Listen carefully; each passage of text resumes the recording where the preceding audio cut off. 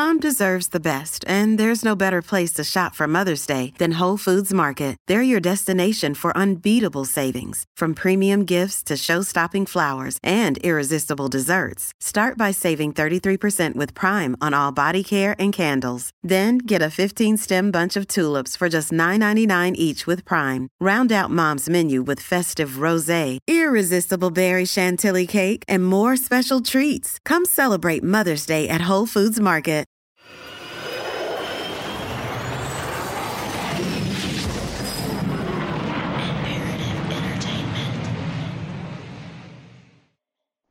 We did it.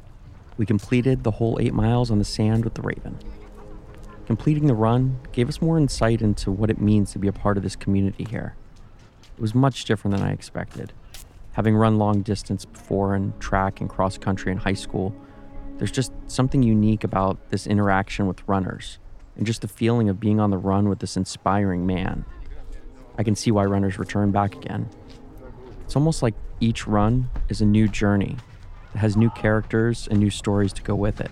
The runner's thoughts only seem to echo what I felt firsthand. When you run with him, his engaging personality and how he seems to relate to everyone in a friendly way. And I guess that inspires and welcomes people as what makes them feel comfortable. They want to do it. When we're running along, he'll tell stories. He has endless stories.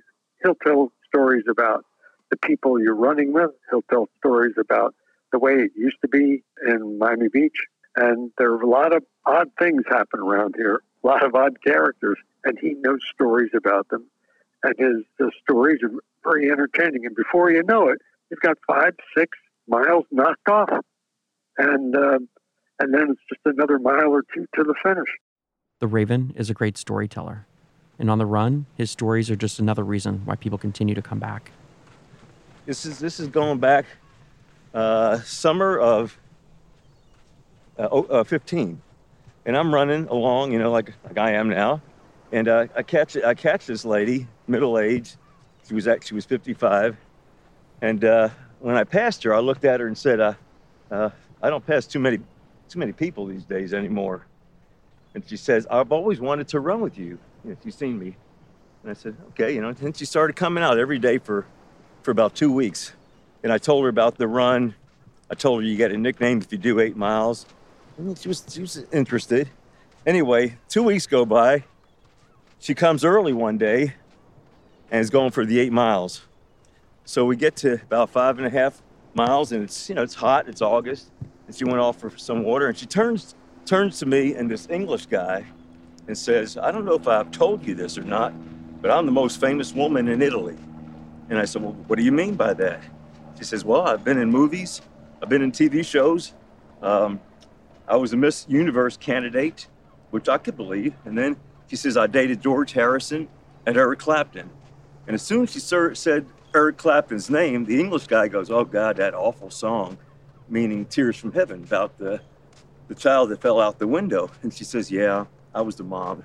So he goes, "What's your name?" And she tells us Lori Del Santo. He goes home and looks it up. As soon as I walk in the door that night, the phone rings and he says, "Raven, everything she said is true." So I call her True Story Lori. Yeah, and she's my next birthday to send. Her birthday's September 28th. I got to send her a card. She's going to be 63. Yeah. Every run, I learned something new about his past or Miami Beach that I didn't know, even after 250 runs, which is amazing. The motivation does not just come with the run itself, but it's the importance about people being so impacted by the run that they return back again and again. Some runners come out to meet the Raven once just for the experience, and so many that can't stay away. I think that describes me more.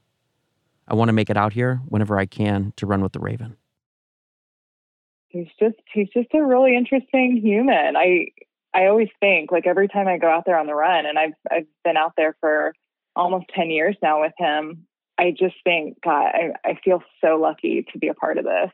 And I will never meet another person like him. Like, he's just an extraordinary human being. I can't begin to tell you, it's not just the run, the physical part of the run.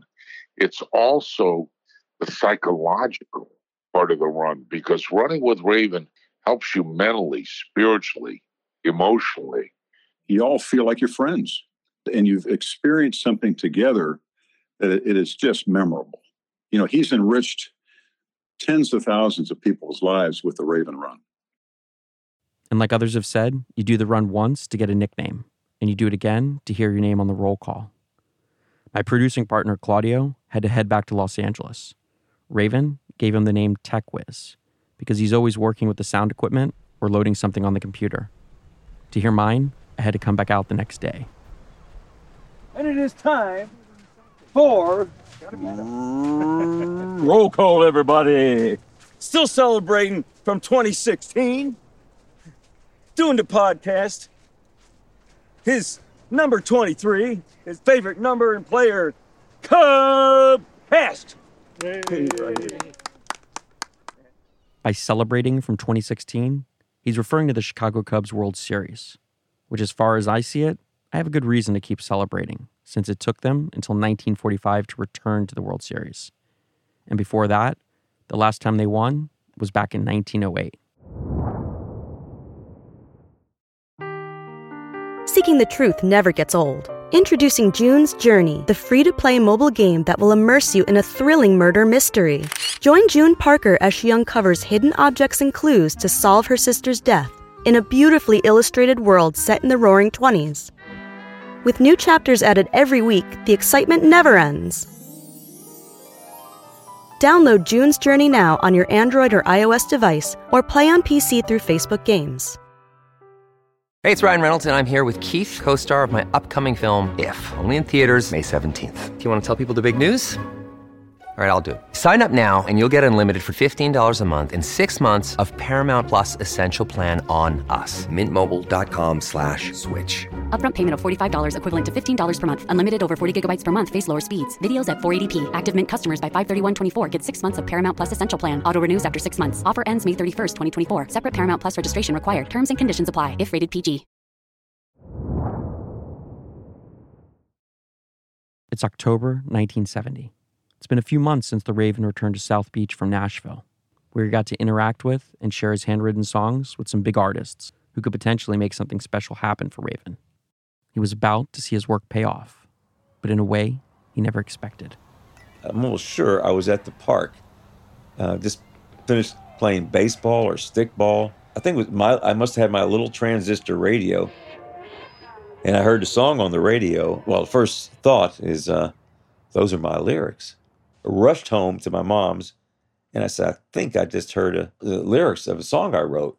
She says, oh, come on, you're just imagining. So, no. I pulled out the lyrics, and I kept the radio on the station. Since it was on the way to becoming a big hit, they played it again, like shortly. It was on the rotation by then. The lyrics, except for 2 words, were mine.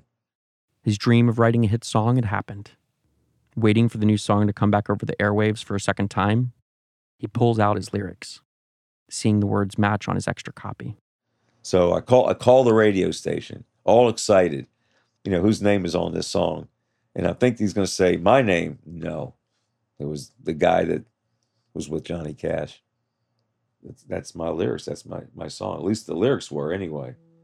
So then the anger started. The angry young man thing started up. I was 19 in Nashville, down on Music Road. I met John and Waylon at the Grand Ole Opera Show. Washed dishes in the morning, tootsies at night. Tried my hand at some singing and learned how to write. Songs of givers and takers, liars and fakers, those who fit in and those who don't belong, cotton pickers to Rhodes Scholars, and the man who stole my song. I just couldn't believe it. Sitting there listening to him, I don't know how I would have taken that. I'm sure you're waiting for me to tell you who the artist was, but at the request of Raven, I'm going to have to keep that a mystery. But if you do enough digging and use some dates and details, it shouldn't be that difficult to find out. Raven remembers the exact night he handed over the song. And I could tell you exactly the way it was. Johnny was on the left, the other guy was on the right, and I hand Johnny the lyrics. And this time he says, "You know, buddy, I'm pretty much writing my own songs these days. Maybe this guy can help you." I think he actually said like a new songwriter in Nashville. And the other guy was like right at eye level. Johnny was taller. The guy was at eye level with me. And he had, something. I just looked right into his eyes. I remember that. And he stuck the lyrics in his like top pocket. Didn't say a word. Was just glaring at me. Like he was, I think he was high. I'm almost sure. Glaring at me like, "You're taking me away from Johnny." That was his hero. Then I thought, well, I had my name on it. I think I'm going to hear from him somehow or other. Hotel address, my mom's address, her phone number. No, nothing. It's been so many years since then, but I can see as he tells me this about that night, how much it still stings, wondering what he could have done differently. I had some guy that I knew from school that was, taking law. And he says, "You didn't copyright it." I said, "I didn't know about that. I didn't know. Copyright? What do I know?" Naive. Yeah, I thought about, well, maybe should I have done something? If we went to court and everything, Johnny Cash would have gotten in trouble because he handed it to him. And I liked him so much. I didn't want to get him in that. I felt like I'd be a sore sport or something. As I hear the Raven tell me this, I just can't wrap my head around how he would have sympathy for someone that took what was his. But then I start to realize he really felt like while this hurt him, it was just what happened. And he didn't want to cause issues for an artist that he respected so much. I don't think others would have handled it like this. All that hard work, all the time writing songs in his tiny apartment, and waiting outside the Grand Ole Opry after every show was all for nothing. He tried to move on, but he was fixated on it. Being a well-known country songwriter was his dream. If you're an artist, creating something and having someone steal your work or take credit for it is one of the most disheartening and defeating things that can happen. Raven just couldn't shake off the anger and resentment, and this incident led to a long period of unrest and paranoia.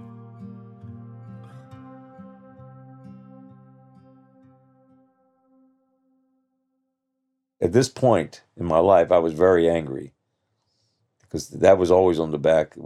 Losing the song, everybody's against me. Everybody's picking on me in some way or another. I got a chip on my shoulder. The Eagle, school, teachers, everybody's going to try to take advantage of me some way or another. So I was very untrusting. And then whatever songs I was writing, I was hiding them. I was thinking someone was going to steal my songs again. So I would just put them in a folder or something. I wasn't showing anybody. Raven was at his lowest. He had lost his drive to write more songs and didn't really have a plan until one day on the beach when he met someone that would challenge him and inspire him, a man named Bulldog. He was always on the beach, always talking to girls and real friendly. He's always waving to people. And it was on the old pier. I guess he's seen me with different women here and there, just talking to him. And I guess I kind of was competition for him because he came back from Vietnam. He was boxing, training.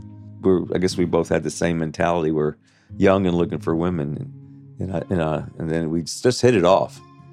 He had this self-deprecating humor, like, yeah, I haven't gotten lucky in years, or something like that. So come on. He says, well, once in a while. And we started meeting girls together. I think we went out on lots of double dates. And he had a car. It was a 1950 Pontiac. He had it painted black. And even in 73, it was a classic. So we'd ride around. If he met a girl, we'd or two girls, we'd drive around, something to eat in different places. I don't ever remember paying. He'd always, before I could even get my hand out of my pocket, he said, Johnny, he called her by Johnny. He goes, Johnny, you're not paying for this. It was cool. He was a lot of fun, outgoing, and it got me to where I could talk to girls. And if we got shot down, we laughed about it. Says, well, we had to try.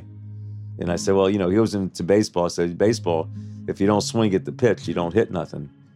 So sometimes I'd see Bulldog standing around or talking to a girl, or he'd be running down the beach, throwing punches, bobbing and weaving, throwing punches, as he says he's doing his road work because he was doing some boxing. But he was always training, and I think he had a few, under his belt. But he was a boxer, but not like a big name. Or, he was already close to 30 at that time. Killer was more of the professional. Bulldog had some fights in the service. He didn't have too many, professional fights. Killer, another character in Raven's saga, he perfectly complements the vivid backdrop of South Beach and was prominent in the South Beach boxing scene and in Raven's life at the start of his running. When I first met Killer, seeing him around was not a good sight. He would just glare at you. I thought the guy hated me. He would just give me these mean looks. One time I was talking to a girl. He was standing in the water glaring at me, and he was just a mean guy. And I didn't know, he was Bulldog's close friends. I'll never forget the first time we spoke, because I seen him at the park years before punching his Ford Falcon. Punching the car so hard he dented it. So I figured this guy's either crazy or he's a fighter, and he was a fighter. We were sitting on a wall on 3rd Street. It was called the Wall of No Return. It's still there, but the beach has been changed so much, it's all grass now. So we're all sitting there, and the Killer comes up. And Bulldog says, hey, hey, Johnny, they're chit-chatting.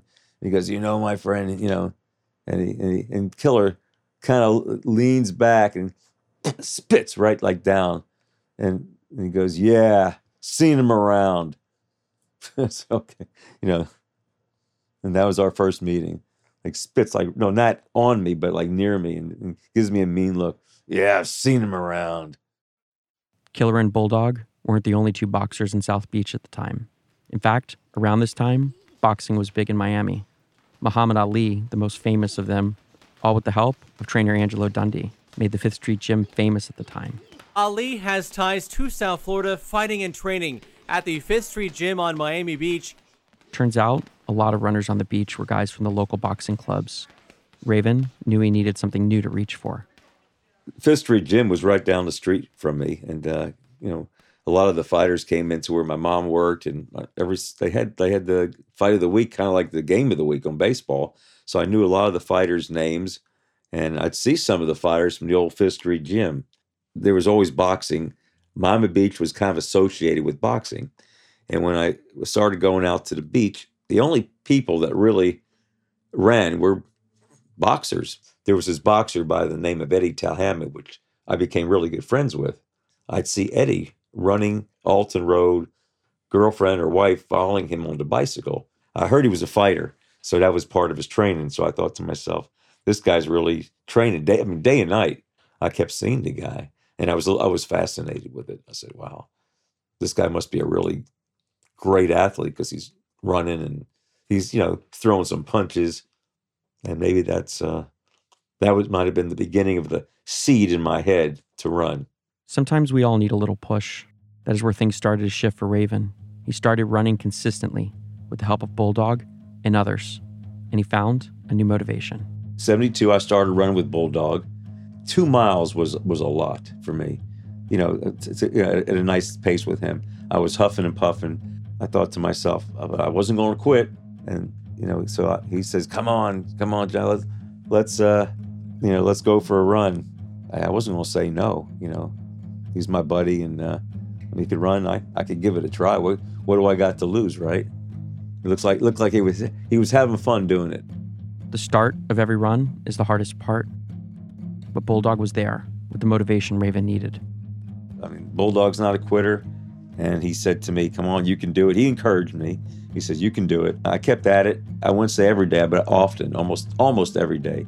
And when he wasn't around, I started doing it. I started going from garbage can to garbage can, and then 2 garbage cans and 3 garbage cans, and faster.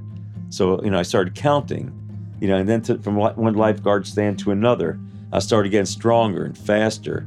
Maybe a couple months of doing it pretty regular, I noticed how much better I felt mentally. I was just calmer. I was able to have fun again. I wasn't so angry. And really, really changed my life. It really, really became a savior to me, the running. New sense of calm helped Raven move forward with his life. And with a renewed vigor for life, doors opened for someone special to enter. When he least suspected it, something came at him out of nowhere. I met her in 1973. I saw her. She was in a white little bikini. I was 23, and turned out she was 44, and she was leaving the beach in a hurry. And I've seen her before, and says, "Where are you going?" And she says, "I'm going to go cook Thanksgiving dinner." And I said, "Okay." Yeah. I just got a vibe that, she wasn't interested. I was too young for her. And all of a sudden, I started seeing her talking to one of the lifeguards. He told her about me because he had a little thing going with her, and he mentioned her to me. This is Christine, better known as the astrologer. After that Thanksgiving thing, I always kind of figured she wasn't interested. No use even saying hello to her, just, seeing her. And then one day I ran by. I used to wear a sprayed, painted straw cowboy hat. This day I didn't have it on. And she says, "I like you better without the hat." And I remember her asking me about Bulldog. Does he really talk that way? Because he talked with "Hey, how you doing?" This New York accent. And he had this Irish baby face, red cheeks and curly, reddish hair. And she couldn't believe that voice came out of him. And, "How you doing?" And I said, "He really does talk like that." We started talking, and we went in the water, and I put my hands on her, and she moved away. She says, "I don't do things in the water, but maybe we can go out sometime." She said that to me, "Or you can come over for dinner." And dinner's a lot cheaper when you don't have any money. So I did. After dinner, she just laid down on the floor and started unbuttoning her blouse, and that's the beginning of the astrologer. Afford Anything talks about how to avoid common pitfalls, how to refine your mental models, and how to think about how to think. Paula, while certainly you can mess up on $1 million a year, it is far less likely than it is on $30,000 a year. Right. I would meet wonderful people that were struggling with a budget that was super tight. It was 100% you need to make more money. Make smarter choices and build a better life. Afford Anything, wherever you listen. As well as starting them on running, Bulldog provided the nickname that is how everyone knows Robert Kraft. They called me Cowboy because I wore cowboy boots when I wasn't running all the time. And, I'd been to Nashville, but I said, look, I thought I'm not a cowboy. I never rode, I'd been on a horse when I was a little kid, never, would have liked to lived in Montana or Texas. So they just had this cowboy, that's the cowboy, I'd always say to everybody, which is not a bad name. So I'm really not. And then one day he says, you're more like a raven. You stay up late at night, you wear black clothes, and you write these dark songs. I said, I guess you're right. With running, he was able to find an outlet that helped him move past the anger and the paranoia of the stolen song. So he decided he wouldn't let that be the end of his music story. He put himself out there again, a little wiser than before. I was still writing songs, and I really wanted, to make it. I found an ad in a magazine somewhere. They're looking for songs, like an audition in North Miami Beach. I had a tape. I brought it there, played a few songs for them, and they wanted to record me. I talked about the copyright. They say, well, take care of it. And there was just one song, The Fugitive on the Run. They liked it. And I thought, they'll get somebody to sing it. But they said, no, you're going to sing it. It was my voice on the little demo tape that I played that I did alone, He made a demo of his songs independently. Now, a song he had written in Nashville would be recorded in a studio just up the road. And I remember it was May 12th, 1972, and I took that day off. And I had to go to Fort Lauderdale to record the song. I don't know how I would have ever made it to Fort Lauderdale. I had all kinds of bus schedules, and as fate would have it, Richard Phillips is at the bus stop, and he goes with me. His childhood friend, Richard Phillips, got Raven the job in Vegas. Well, now he's back in South Florida, and just in time. We're 6 miles short of getting there, and the bus wasn't running to the studio. We ended up getting, I hate cabs, but we got a cab and we got there. High-class recording studio. And that's, of course, where I met Mickey Rooney. Mickey Rooney was dancing around to a song about a guy on the run for murder and telling me, you got to have fun. And I said, but it's about a guy on the run for murder. And he says, yeah, but have fun with it, man. Have fun. And that stuck in my head for the rest of my life. Always have fun. It'll show on the recording or whatever you're doing, whether it's running or writing or anything in life. Have fun if you can. And that's just what he did. He had a great time with his first recording experience. His eyes lit up as he remembers it. After his song being stolen, this could be the moment his musical career is about to begin. I thought, this is it. I'm going to have a hit song, and I brought a few people over, and everybody liked it. It says, well, it kind of reminds me of Johnny Cash. I said, well, I always took that as a compliment, but yeah, I thought, well, people liked it, and I said, maybe I'd like to do some more songs. They didn't make any big promises. They said, we're going to release it in the Midwest, Texas, Oklahoma, Minnesota, like 5 or 6 states are going to try. I got a couple little cards. Your songs created a little bit of interest, or it really wasn't what we're looking for. A few little postcards, from the DJs, and it just fizzled. I always thought positive. Something's going to happen. Never heard nothing. Never made the charts. Yeah, if you listen to it, it was pretty simple. Wasn't much of a production. Boom, bum, bum, bum, bum, bum, bum. The same little melody. It's not going anywhere. You get a few letters and then it's like stops. Nothing happened. But I just kept writing songs, and not as much as I should have been writing, but I kept on doing it just because that's when I got inspired. I just said, okay, I'm gonna write a song about, you just can't force a song. If you feel like I'm going to sit here and write it, it's not going to happen. But when it just starts coming, you got to be ready for it. While the success of his songs was not in his control, the desire to run consistently was in his control, and that's what he started to do. The Fugitive on the Run didn't make it, so I am running all of a sudden through meeting the boxers.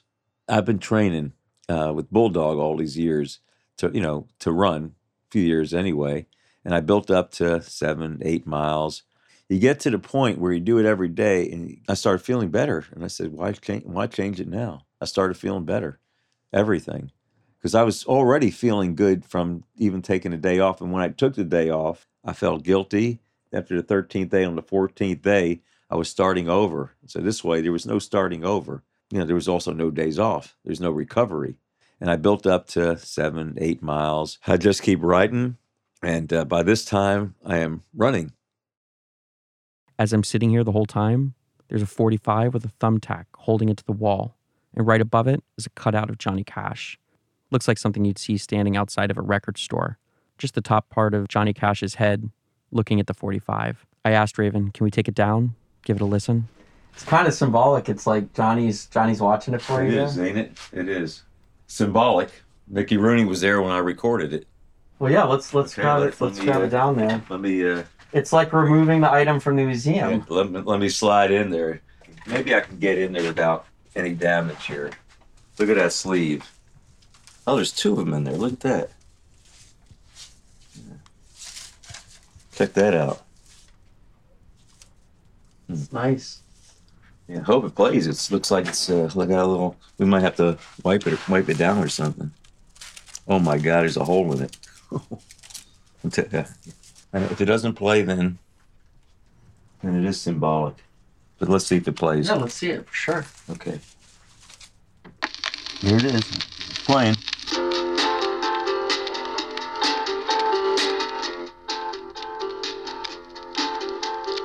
I awoke this morning after sleeping in a pile of trash.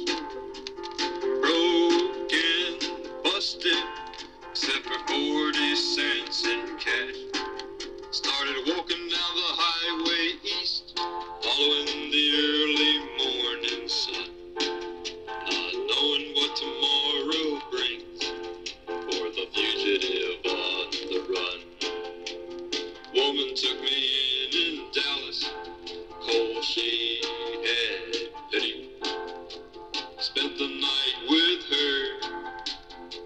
we walked around the city. But soon I was gone, for the next day had hardly begun. Freight train, live on the... Now went to work, now labor.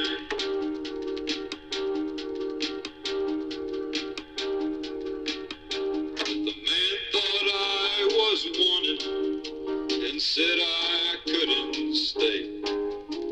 Sleeping on a Florida beach, I was awakened by the point of a gun. Could this be the end for the fugitive on the run? Now I'm an innocent man in prison, but it's only for a while. My sister's coming to town with a present and a file. There's no jail that can hold me, not really mean none. 'Cause once again I'll be the fugitive on the run. The fugitive on the run. Almost 50 years. So you remember the exact moment? Like hearing that, did it bring back memories? Oh yeah, yeah. It didn't sound as bad as I thought. I thought it sounded a lot worse, but it wasn't. It was real simple. Nothing. I could see why it never became a hit, but it's not terrible. And at that point, at that time, the records like this were pretty successful sometimes. So I really thought, What'd you think? I liked it. Okay. I thought it had a nice sound. It also it brought me back to the story, which is why I'm wondering, was there any moments like your voice, like you sound like so young? I was 21. Yeah, I was 21 years old. He was 21 years old. To think at that time, he already had a hit, but his name wasn't on it. The music would inspire him to continue to write, but I know it was hard. And just think, he had another opportunity, so maybe there's another one ahead of him. But whatever the case, the song he wrote about the man that stole his song, that to me is the most telling of the conflict in his life that gave him the power to do everything past this. The man that stole my song.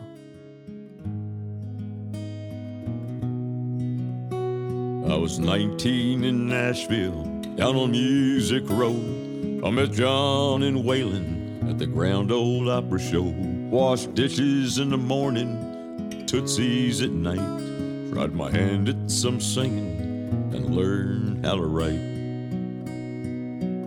Songs of givers and takers, liars and fakers, those who fit in and those who don't belong. Cotton pickers to Rhodes Scholars and the man who stole my song.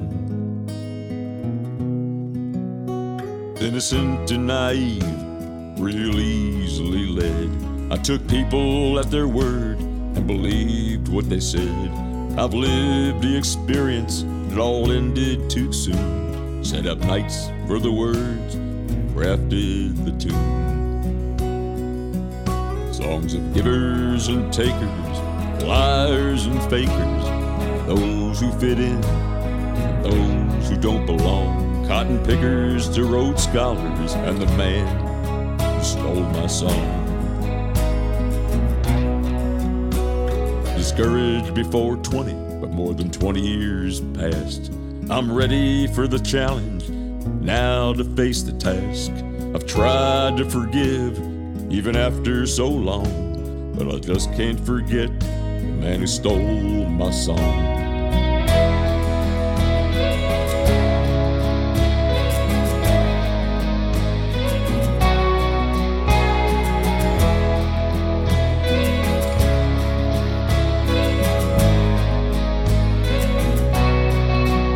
Songs of givers and takers, liars and fakers, those who fit in, those who don't belong. Cotton pickers to Rhodes Scholars and the man who stole my song.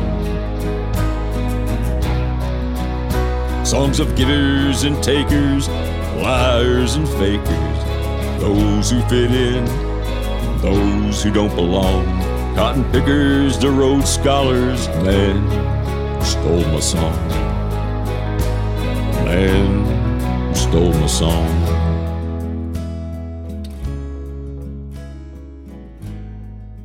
Raven is a production of Imperative Entertainment and Life is My Movie Entertainment. Hosted by me, Vincent Vittorio. Executive produced by Jason Hoke, Claudio Zungri, Vincent Vittorio, and Laura Caulfield. Original music by Louis Harrell.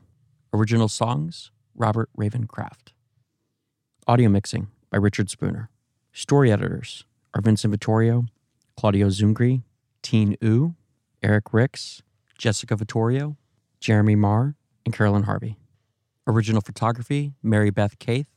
Cinematography and editing, Ashton McCammon and Marley Mullis. Special thanks to Raven and the running community.